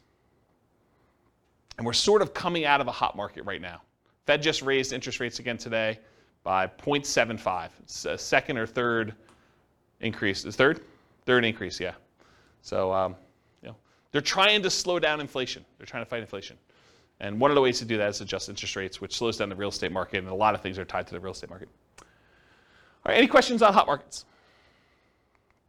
Cool. All right, let's talk a little bit about direct mail. I like direct mail. So what are the pros and cons of doing direct mail? So I'll just kind of share some with you. You have a lot of control when you do direct mail. You do a lot of testing. You control when it goes out, how it goes out, all that stuff. Your coverage and reach, you can have really good coverage. You can have really good reach by going, long distance. You do stuff local. You could focus on a lot of different things. There's a lot of flexibility. You could put out a large amount. You can put out a small amount. You can put out a small amount all the time, like every day. You have pretty good impact, especially if you have really good ads. You could change the size of the ad to have really big impact, or you could do postcards and do a lot of them. It has a pretty historic response rate, and with the movement of a lot of companies away from direct mail, there are less people competing with you in your mailbox. You show up alone. Versus someone goes online, you do pay-per-click, or you try to compete with SEO, and you want to come up for, sell a house fast in whatever your city is. Realize that you're not the only person trying to come up for that. There's other real estate agents, there's other investors, and so now you're competing with the 4 or 5 or 10 or 15 or 20 or 30 other people there. With a postcard, some days you're the only one that shows up there. Sometimes it's, you're the only one that shows up that month. So you definitely have a lot of ability to show up there without competition. You have selectivity. You could decide who you want to target versus having to hit a lot of waste, a lot of different people in there. It's highly scalable. You could decide you want to buy one house every quarter, one house a year, or you could decide you could buy 10 houses a month. Whatever you want to do. It's a very scalable type of thing with direct mail. It's relatively inexpensive to do. It's proven. A lot of people have used it for. And the other thing is privacy. If I want to find out what someone is doing in order to market to find properties, and you're doing stuff online or you're putting an ad in the newspaper, I can go look at that newspaper, I can go look at the online stuff, and I can see what you're doing in your business. And I can try to deconstruct that. I know unless I have a house in that marketplace and you send direct mail to me, it's hard for me to see what you're doing. So there's some privacy way to do it there too. What are some of the downsides? Sometimes there's delays in delivery. You can't always time this perfectly. Sometimes you get poor quality lists. You'll have a bunch of undeliverables or bad names on there. The cost per exposure, it's relatively high to get your message in front of somebody. There's some possible saturation. And then sometimes the mail gets lost or it's undeliverable. If it looks like an advertisement and you have a disgruntled postal employee, sometimes they'll take your mail and just throw it away, especially if you're doing like every door direct mail where you hit every house in a neighborhood or a certain carrier route. Sometimes the carrier will say, 400 of these, no one's expecting these, I'm just going to throw them away. So you have some loss when you have that. All right, so those are pros and cons. So farm areas, let's talk about mailing lists and stuff like that. I'll show you some examples. So farm areas, geographically, you can decide you're going to market to a specific county or a specific city or a specific MLS area or a specific subdivision or a specific zip code. In my opinion, if you're going to go target a certain area with a mailing list, I think you should try to run some data on that thing and try to find out, hey, what's the typical age of a property or the range of property ages? What's the typical property price range of that list? How many days on market is it typically taking to sell in that area? How big of a discount from list price or premium over list price are people getting in that market? What's the price per square foot there? What are the typical lot sizes? And the reason why I think you want to run this is so that you don't spend a bunch of money on marketing for the first couple times you do it, only to realize you're getting really crazy, crappy leads because they're not what you want. You want to find out what the people you're mailing to, their houses look like from like a data perspective. Your own ones or ones around you, so you can pick geographically. You don't have to do local. You can decide to buy outside another market if you prefer. I was doing a lot of stuff in other markets. So I would do some stuff here, but I finally started doing a lot of marketing to some other cities that I wanted to buy in. Finding deals that fit your criteria based on geographic stuff, and then there are exceptions to every rule, all this stuff. Continuing on with mailing list selection, so you can decide property types. I only want to do detached properties like single-family homes or attached properties, condos and townhomes. I only want to focus on multifamily. I only want to focus on mobile homes or modular homes or manufactured homes. You can pick your price range. You can pick your median price, your average price, your low end, your luxury, whatever you decide you want to focus on from there. You could focus on financing, especially if you're going to try to come in and buy properties subject to or with wrap financing, or if you want owner financing. So you can look at the mortgage balance. You want to do low equity if you want to buy properties with subject to or wrap financing or lease option, something that has a high mortgage balance so you could take it over, and more likely to be able to structure a deal like that than someone who owes something that's very little, like directly subject to. Or if you want to try to get owner financing, try to do ones with low mortgage balance or no mortgage balance. And if you can't get that data, sometimes you could look at the date of the mortgage, and if it's a really old mortgage, it's very close to be either completely paid off or very low at that point. Type of loan, FHA or USDA, beware of doing subject to on those, but it could be good for assumption if you're willing to move into property. VA loans or conventional financing, and then if there's a private loan on there, if you're looking to raise private money, you can look for all the different private loans and try to reach out to the private lenders and see if you can get some financing. They've already done it once. So you look at that as your kind of like private money list. Years owned, so you look at the last sale date. The shorter the ownership period, the more likely it is to do a deal like subject to or wrap financing or lease options. The longer the ownership period, the more likely it'll be paid off and you'll be able to do owner financing. There's just general rules. If there's no public data, the last purchase could be prior to the electronic recording of that, and so those are probably paid off. The age of property, newer properties, lower maintenance, lower equity, subject to wrap financing and lease options. Older properties tend to be more fixer-uppers, free and clear, and owner financing. So if you're looking for those lists. And then demographics, the age of the owner. You could find people that are likely to have more equity by looking at age of owner. And then occupancy, whether they're owner-occupied, someone's living there, or if it's a landlord, absentee owner, where the tax bill is being sent to an address other than the property address. And it can be either out of town, out of state, or out of country. And then other specialized lists, you can look for vacant properties or probate properties as examples. Probate properties are properties that are owned by heirs, like someone has died and then it's been passed on to the heir. Any questions on this? Oh, I guess there's one more. Size of the list. So if your list is too big, you may want to narrow it down. If your list is too small, you may want to expand out your criteria or just be willing to do less deals. So typically break your list into thirds and mail each third every month, and then repeat at the end. So go back to the beginning so that you're mailing everybody once a quarter. You build credibility and consistency by doing that. Repeatedly doing what you say you're going to do, and you get referrals. If your list is too large, use a smaller list. If your list is too small, expand. I think I talked about that. Any questions on list criteria before I go into some other stuff? All right, cool. So mailing list sources. So where do you get these lists from? So all the stuff you can get from public record, like property characteristics, loans, age of property, things like that. You can get that from public records, either your local property assessor or title companies or RealList. RealList is what we use here in our local MLS. So if you have access to the MLS, you could download a RealList public record list, or RealQuest, which is, I think, another product by the same company, which is a variation like what they offer. And then other sources of mailing lists: ListSource, Listability, InfoUSA, and Melissa Data. And some companies will specialize in just general characteristics of the property. Some will be able to give you kind of like mail merged lists with other data, like they can combine a property address with other things they know about them, like bankruptcies or foreclosures or income level or things like that, if you want to have things merged together. It'd probably be a whole class on just mailing lists, but that's the idea. And then list hygiene, you're going to mail stuff, you're going to get things returned to you as undeliverable. So you got to do stuff with them. So number one, remove duplicates before you send them out. Use the National Change of Address, the NCOA service, to make sure that if someone moved, you get their updated mailing address. And then remove undeliverables as you get them back so that the next time you mail them, you have less undeliverables. If you really want to, you could go ahead and try to track down where the undeliverables should go. I never bothered to do that. I probably could have had, there's probably a whole business model of you just focusing on the people that that are doing the undeliverables, because I think a lot of investors would just not do anything with the undeliverables, so you could go focus on them if you want to.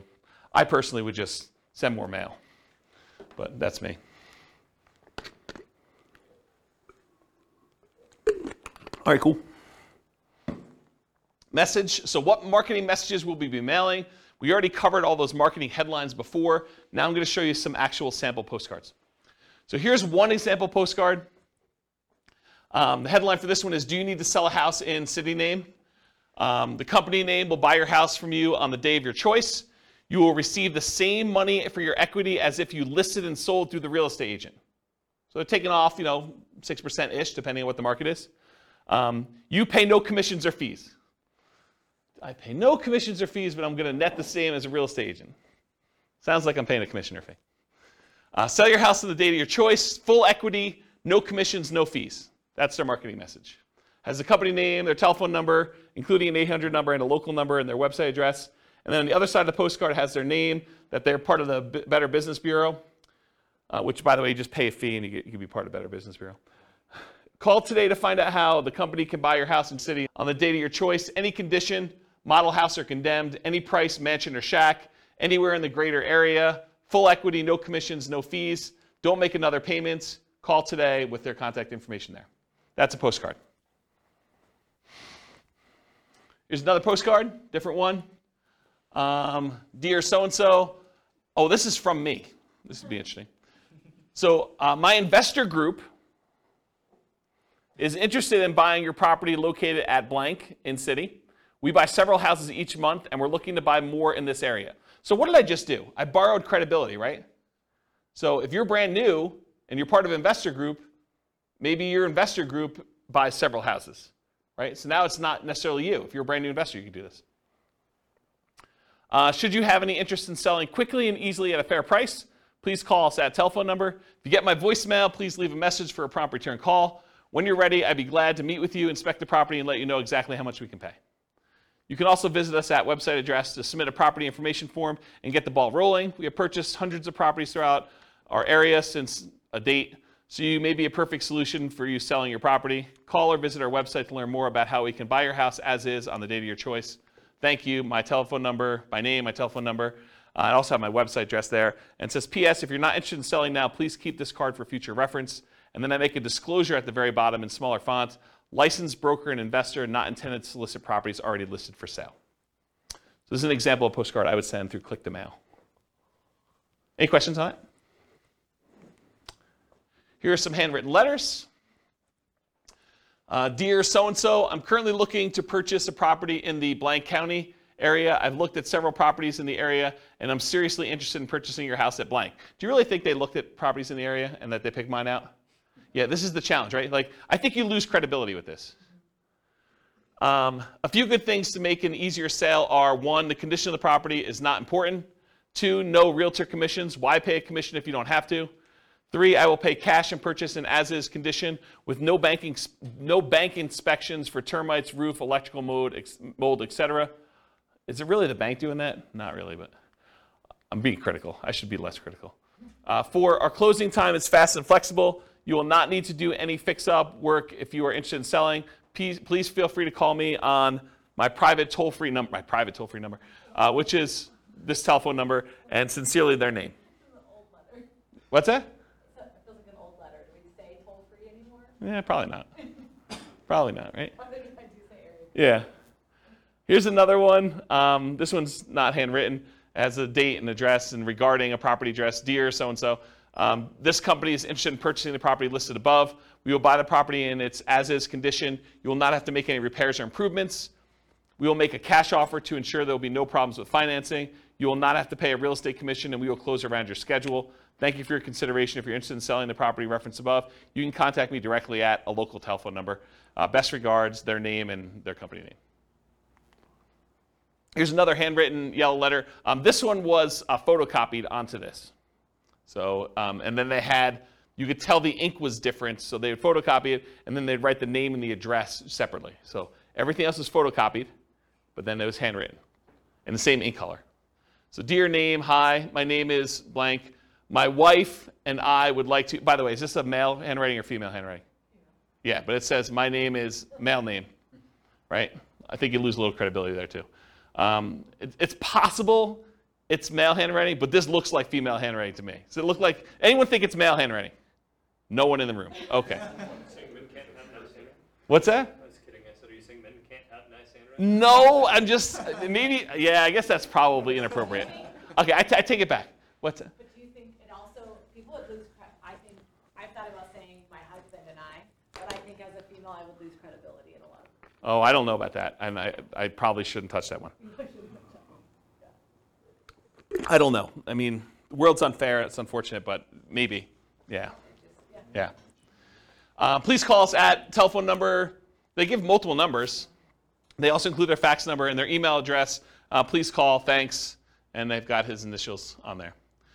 This is a big national chain. This is a version of their letter.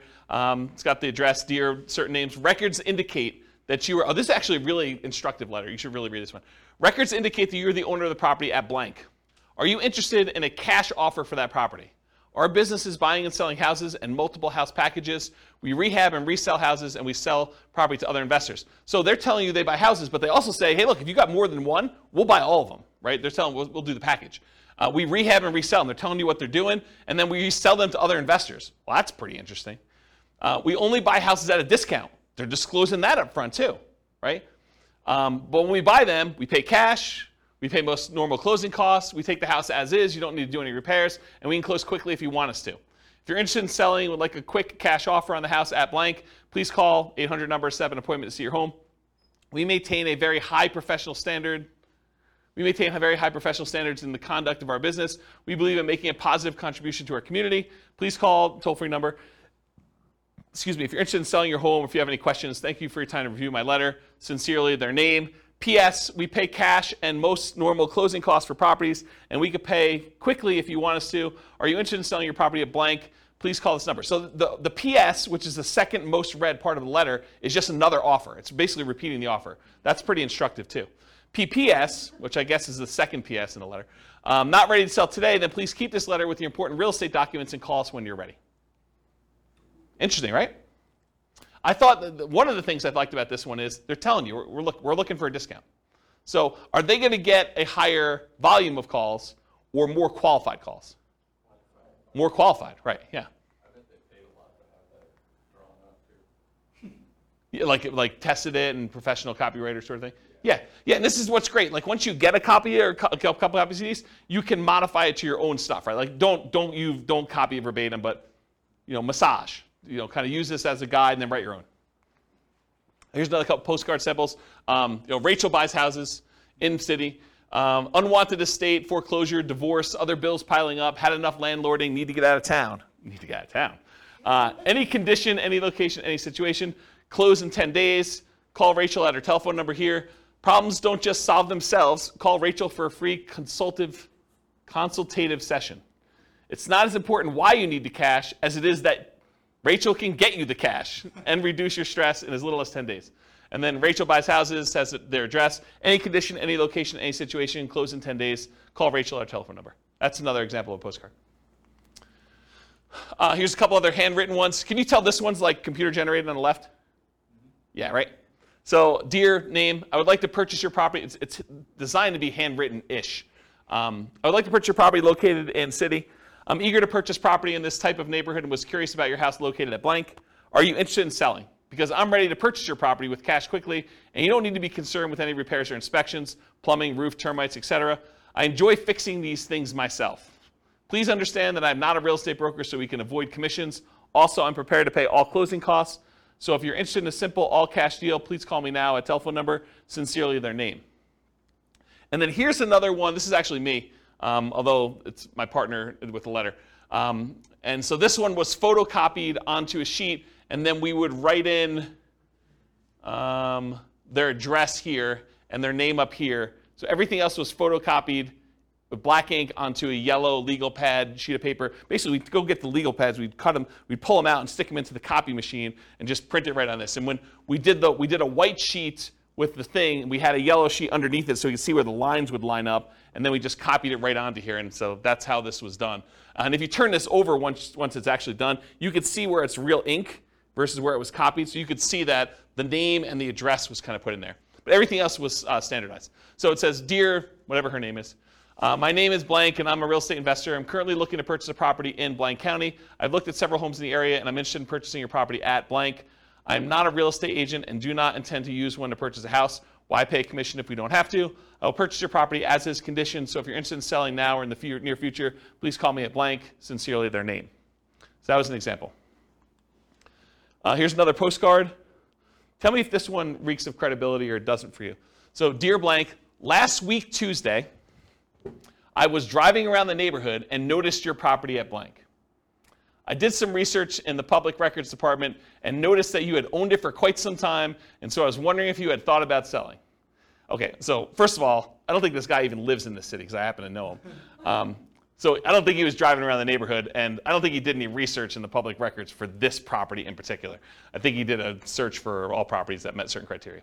Anyway, getting back to it. I'm interested in purchasing 2 investment properties in the area. I want to try and talk to you personally, but was not able to find your phone number.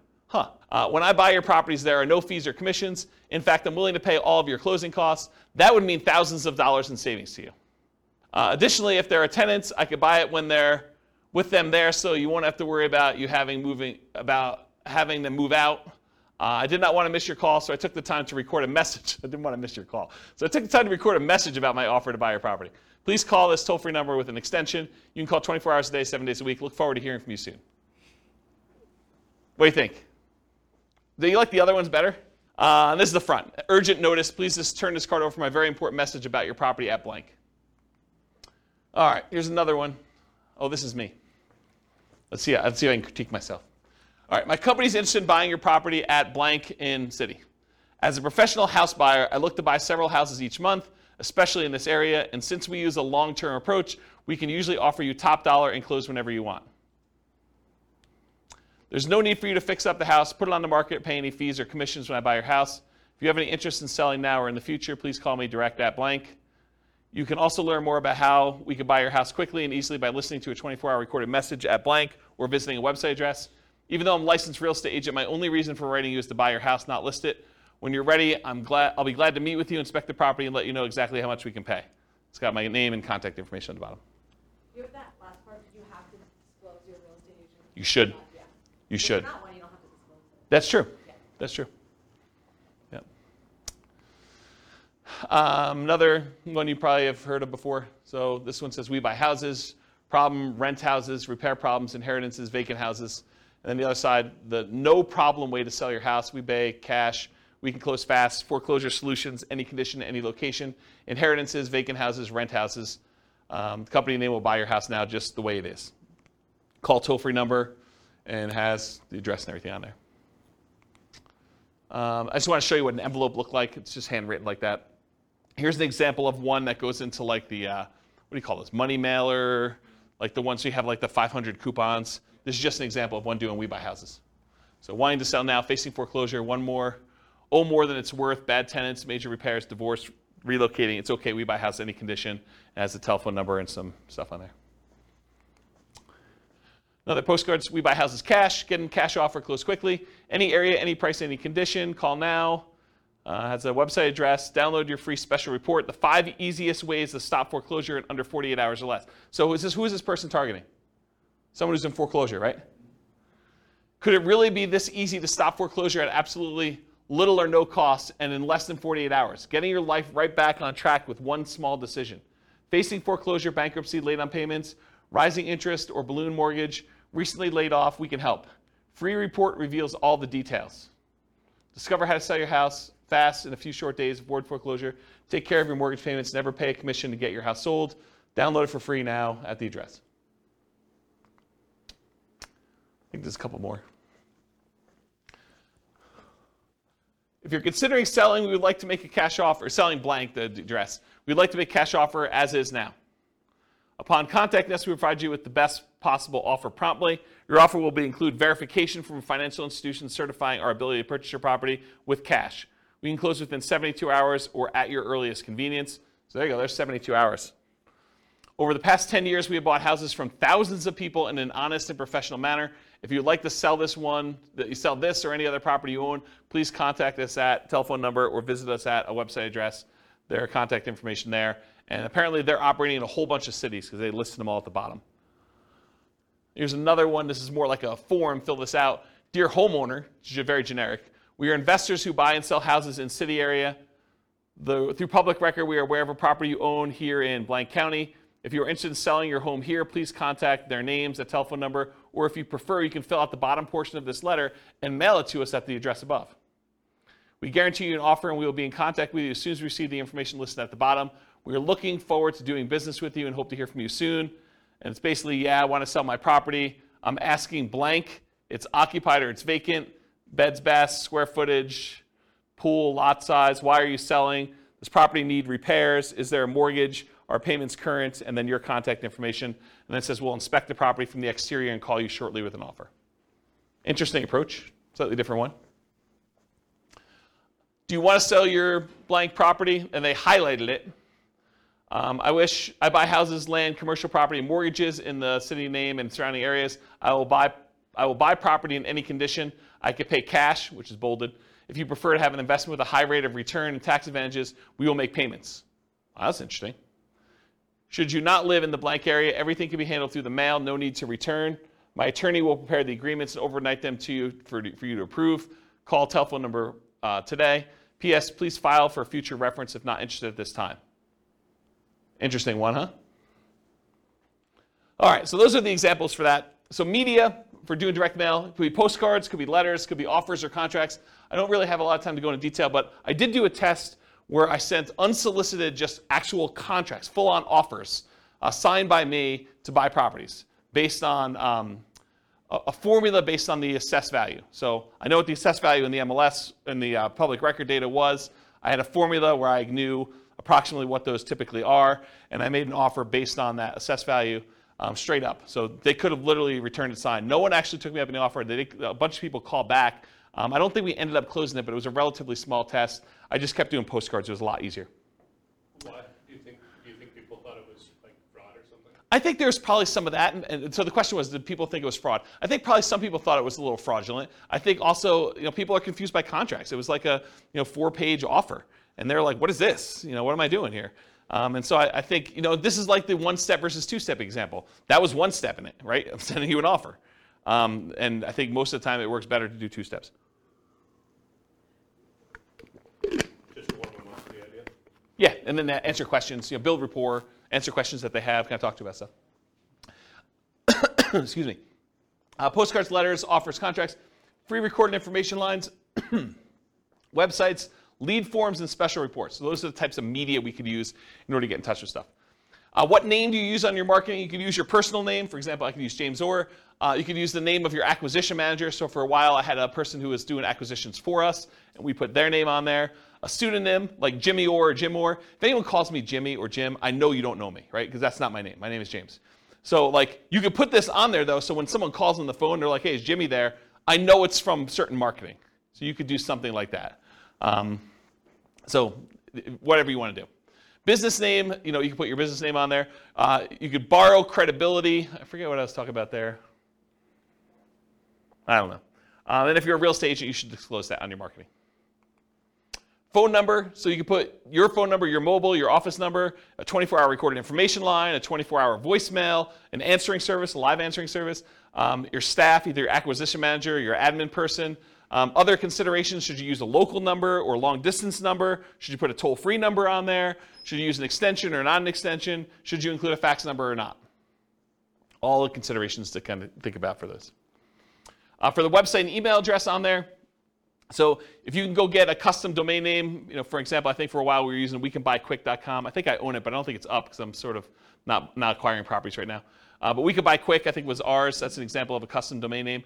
You could do shared versions of that where if you have a domain name that's good, like WeBuyHomes.com, you might have like WeBuyHomes.com/Colorado/Denver as an example. Ooh, anything crazy? Storm? Oh, storm's coming. Well, that supersedes silent mode. Specific subpage, so example, you could have it, like my name, jamesorr.com/sellyourhome or sellyourhome.php, like whatever page you have as a subhome for that stuff on there.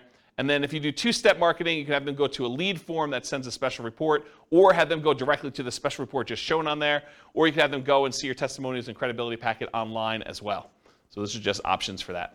And then email address, do you use a free email like jamesorr@gmail.com, or do you use like a custom one like james@wecanbuyquick.com, which doesn't go anywhere, so please don't email me at that one.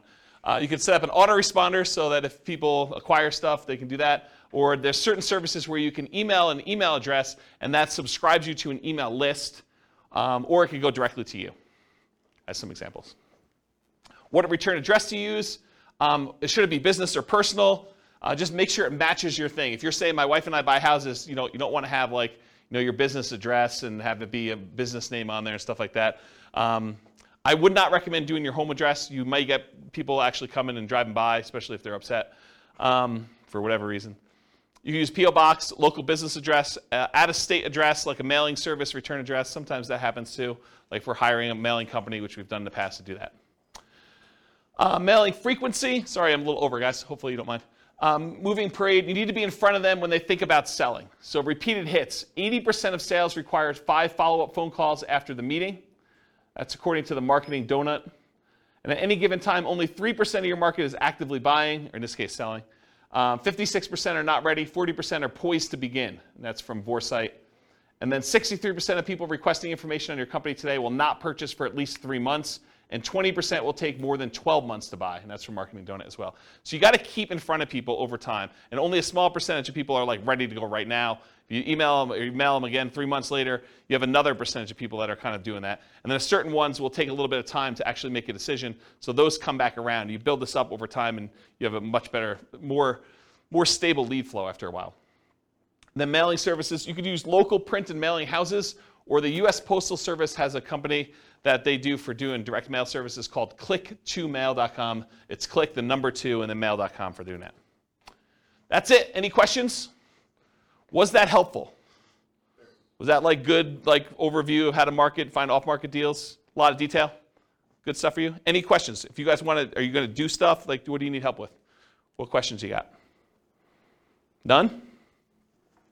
Overwhelmed? It's only kind of related, but so when you're talking like to the MLS or different things, is there a way, you talked about different things to look for if you're looking for a certain number of bedrooms, that's obvious, but is there a way to search for like unfinished basement?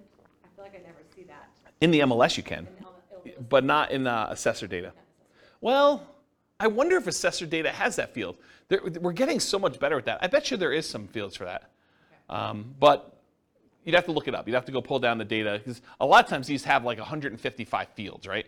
Like there's first name, last name, property address, mailing address, city, state, zip code, square footage, assessed value. Like they have a whole bunch of fields for all that stuff, and one of them may be that. And it probably depends on your local MLS for those that are listening to the recording. But I have not looked for that one. Yeah, I know it's in the MLS, so I don't know if it's in public record data or not. Yeah, I'd have to look at that. The public record has a bunch of data points, though. They have a whole bunch. Yeah, you're looking for like opportunities to do like fix up a basement or something. Yeah, I think that's. Yeah, like we were talking last week, I'd asked you, I think, about, I forget which one it was, nomading, fix and flip to nomad, yeah. Or whatever. We were just talking about ways to buy houses where we use the conventional financing because it's totally run down. We probably can't, but if it's a house that has an unfinished basement, you can get good financing and then potentially add beds and baths. Yeah. Some value. Yeah, that's a good way to do it. Yeah. Yeah, that's a good idea. That's probably a good strategy to do for like that fixer-upper nomad version. Yeah. Cool. Any other questions? Sorry for going late. I appreciate you guys coming. Thank you all. I will see you all next week. Bye-bye for now. With home prices up, mortgage interest rates up, and rents up, but not quite enough to counteract the higher prices and interest rates, cash flow on rental properties in Madison is harder than ever. Book a call with the Real Estate Financial Planner to apply our proprietary 88 strategies to improve cash flow on your rentals. See the show notes for a link to schedule your call and improve your cash flow today. If you're a real estate agent, lender, or professional in Madison that wants to help our real estate investor listeners, consider reaching out to learn about collaboration opportunities with this podcast. We'd love to add more value to our listeners by having you assist our investors buy, sell, and finance their real estate investments. See the show notes to schedule a call to discuss collaboration opportunities.